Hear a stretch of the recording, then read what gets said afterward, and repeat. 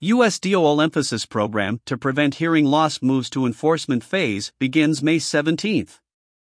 This audio presentation is brought to you by WorkCompResearch.com.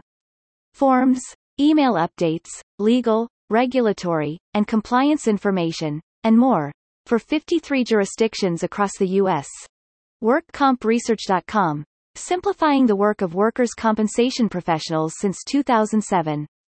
Denver, Colorado, WorkersCompensation.com. Following a 90-day outreach period, the U.S. Department of Labor's Occupational Safety and Health Administration's Regional Emphasis Program for Noise-Induced Hearing Loss will move into the enforcement phase beginning May 17, 2022.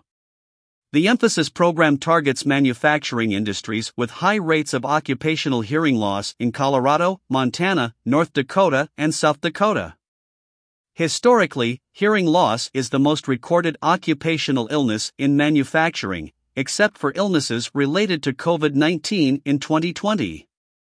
In 2019, the Bureau of Labor Statistics estimated that potentially damaging noise levels put 18 million workers at risk and produced 14,500 cases of work-related hearing loss.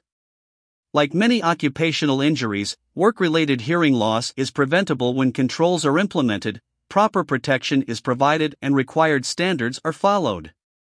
This regional emphasis program will help ensure manufacturing employers in Colorado, Montana, North Dakota, and South Dakota do what is necessary to protect their workers from exposures to excessive noise and prevent permanent hearing loss, said OSHA Regional Administrator Jennifer Rouse in Denver.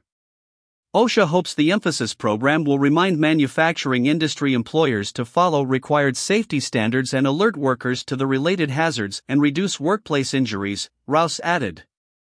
Excessive noise exposure has been shown to also cause increased physiological stress, muscle tension, loss of sleep, and fatigue.